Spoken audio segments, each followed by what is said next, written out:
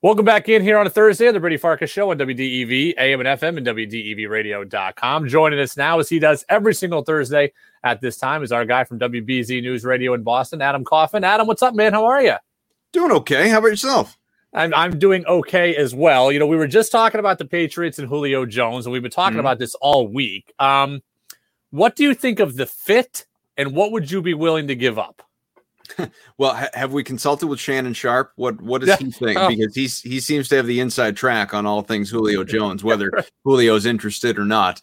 I think the fit would be great. I mean, I have said this to you several times over, going back to just, throughout the offseason and the draft and many times Julian Edelman's retirement. They don't have a clear-cut number one wide receiver. Obviously they have some good pieces in Kendrick Bourne and Nelson Aguilar and those acquisitions, continuing to develop and build the Jacoby Myers presence. I haven't given up hope that N'Keal Harry can be a decent contributor anyway, but they don't have that clear number one. Like, to me, this offense is one that will seem to revolve around the two tight end set in Jonnu Smith and Hunter Henry. And that's not a problem. I think that could be a very good thing and a good way of building things, provided that Cam Newton is your starting quarterback. But you don't have a guy that, unless Myers morphs into this guy or Aguilar really goes crazy, to me, you don't have that guy who is even a threat, let alone a borderline guarantee for a 1,000-yard season. You add a Julio Jones, especially a healthy one, he's got it. He's there. Yeah. We're not making nearly enough of a big deal over the fact that Julio Jones last year had almost 800 receiving yards, and he only played 9 games. Yeah. I mean, the guy is a game changer. Even at 32 years old, he is a game changer. So any team could justify making room for a Julio Jones within their offense. Now, not every team could afford to acquire him and could make it work with the salary cap, but show me a team that wouldn't want a Julio Jones. So I like the fit. Of course I like the fit. As far as what I'd be willing to give up, I don't think you need to part with a first rounder. And according to the reports that are out there, most people seem to agree with that. But you gave up a second rounder for his old teammate, Mohamed Sanu. Yeah. I could very easily justify giving up a second rounder and more, quite frankly, a second and a fourth, a second, and a fifth. I don't know. I mean, you could give something up in terms of draft pick compensation that is worth the Falcons' while, considering there's not a whole lot of negotiation power that they have. Sure, they could keep him and just say, sorry, we're not trading you, you're staying, kind of an Aaron Rodgers Packers type situation in some ways. But it seems to me that he has made it very clear, we heard it on live television, that he wants out, that he is leaving, and the Falcons need to move him to avoid any sort of backlash and distraction. I think that's a reasonable get, and then you hand your offense over to Calvin Ridley, obviously, and Pitts as well. Before I go to the Celtics, let me get you on something fun here. So I got my intern here, 21 years old, 22 years old. He claims to be a diehard Patriots fan. Patriots fan. He walks in today in a Tom Brady Buccaneers jersey. Fair or foul? I don't like it, and I say that as someone who admittedly I didn't pay for it. It was given to me, but I didn't throw it away or something. I do have a Tom Brady Buccaneers bobblehead. I don't feel good about it. But I do have it.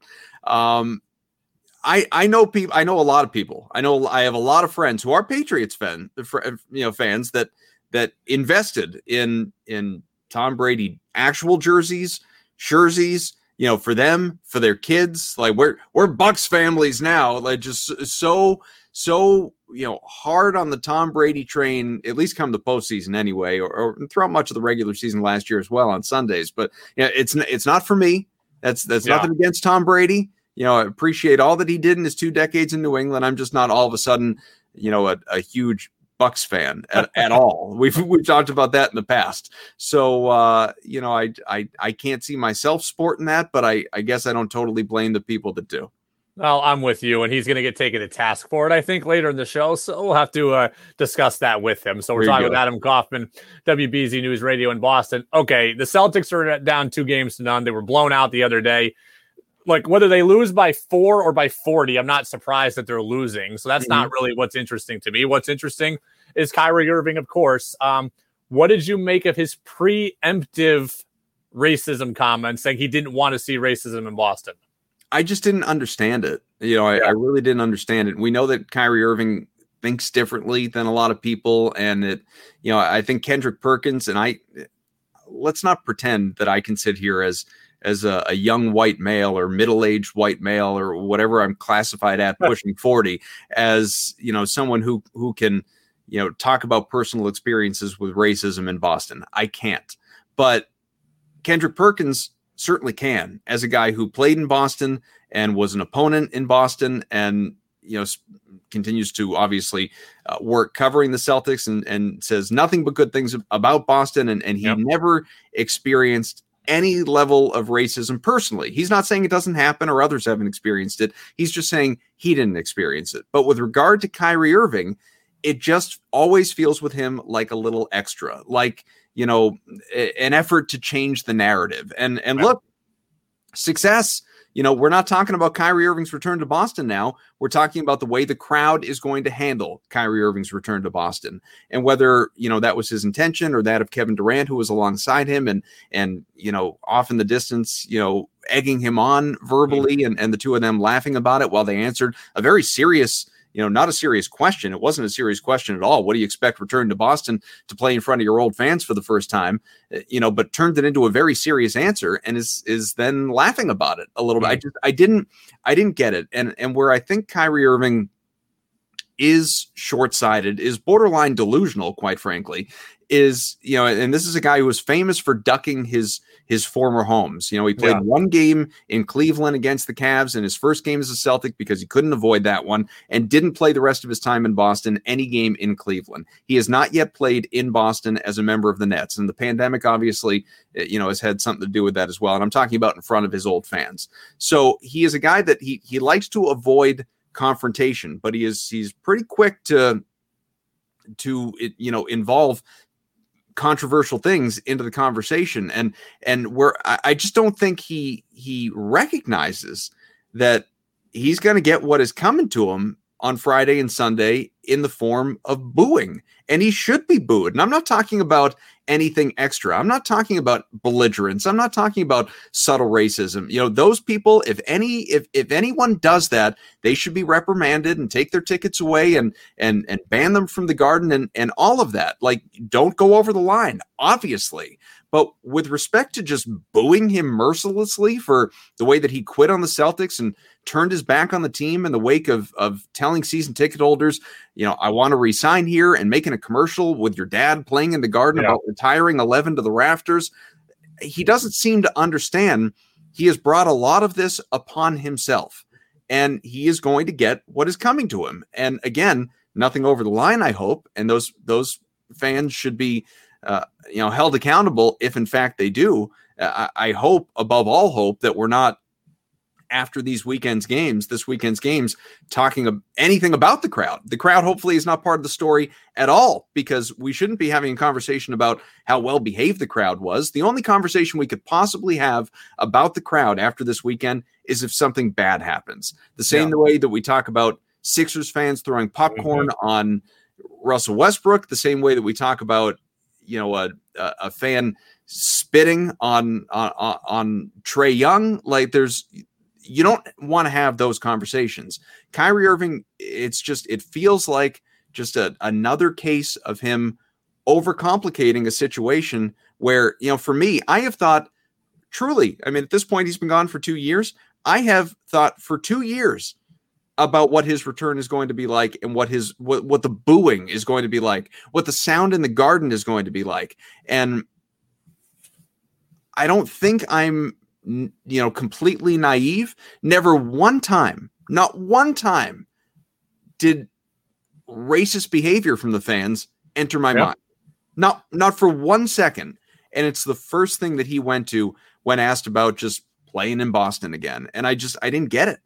And, the thing with me is that it felt, as you said, unnecessary and out of place. He's never once referenced that before, right? Like, we heard it from Bill Russell, we heard it from Torrey Hunter, we heard it from Adam Jones. They've referenced it. Kyrie has never referenced it. In 2019, he was asked about it by Mark Murphy of the Globe in the wake of the Herald, in the wake of the DeMarcus Cousins incident. Yes. And said he had never experienced it in Boston or even heard about it. Yep. Absolutely. No, I'm with you 100%. Probably. I'm just saying it probably hasn't happened since, given the pandemic. Yeah, absolutely. I don't know, but there hasn't been a lot of opportunity for it. I'll get you out of here on this. You told us last week that you thought the team lacked an assistant coach that had kind of an edge to him. And, you said, hey, it would be great if Perk could be the assistant coach. Well, Jackie McMullen said not only that yesterday, but she also said the team kind of lacks a player with that kind of edge to it. And if you agree with that, is that kind of a failure on Marcus Smart and or Kemba Walker as the veterans on this team to not be that guy? Well, it's definitely not a failure on Kemba Walker because, yes, while he's, a vet who's been around a long time and he's 30 or however exactly old he is, he's not that get in your face edge, but he's a kumbaya guy. He's always smiling, all is right in the world kind of guy. He's not a guy who's you look at those videos like LeBron up in a teammate's face. That's not Kemba Walker. It's never been Kemba Walker. It's never going to be Kemba Walker. It might not be Jason Tatum either. And I think with regard to a leadership, conversation, which has been had so often around Tatum, I'm not sure that, again, he's ever going to develop into that guy. He's much more the lead by example kind of guy, which is fine.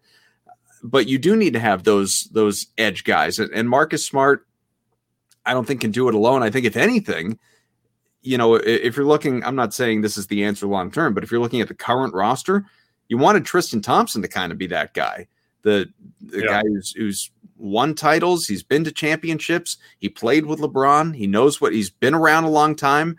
And it's almost like he came in and not took a back seat per se, but sort of, fell back to this is Marcus Smart's team, and I'm not going to step on any toes. And I'll say some things, and I'll be vocal with teammates, but I'm not going to be the guy. I'm not going to be the vocal leader of this team. And I'm not faulting him for that. Year one, obviously, with this team, and who knows if he's back next year, but they absolutely are missing that presence, leadership on this club, top down, it would seem. And I say that coaching staff down to the players that are on the court, it's been an issue. And I don't know where you find that guy. You would love to see more out of Marcus Smart, but how much of that can one guy really do alone? It's not, we talk about Perk and what he did with the Celtics, and I have no idea how much Perk was or wasn't that guy at that stage of his career.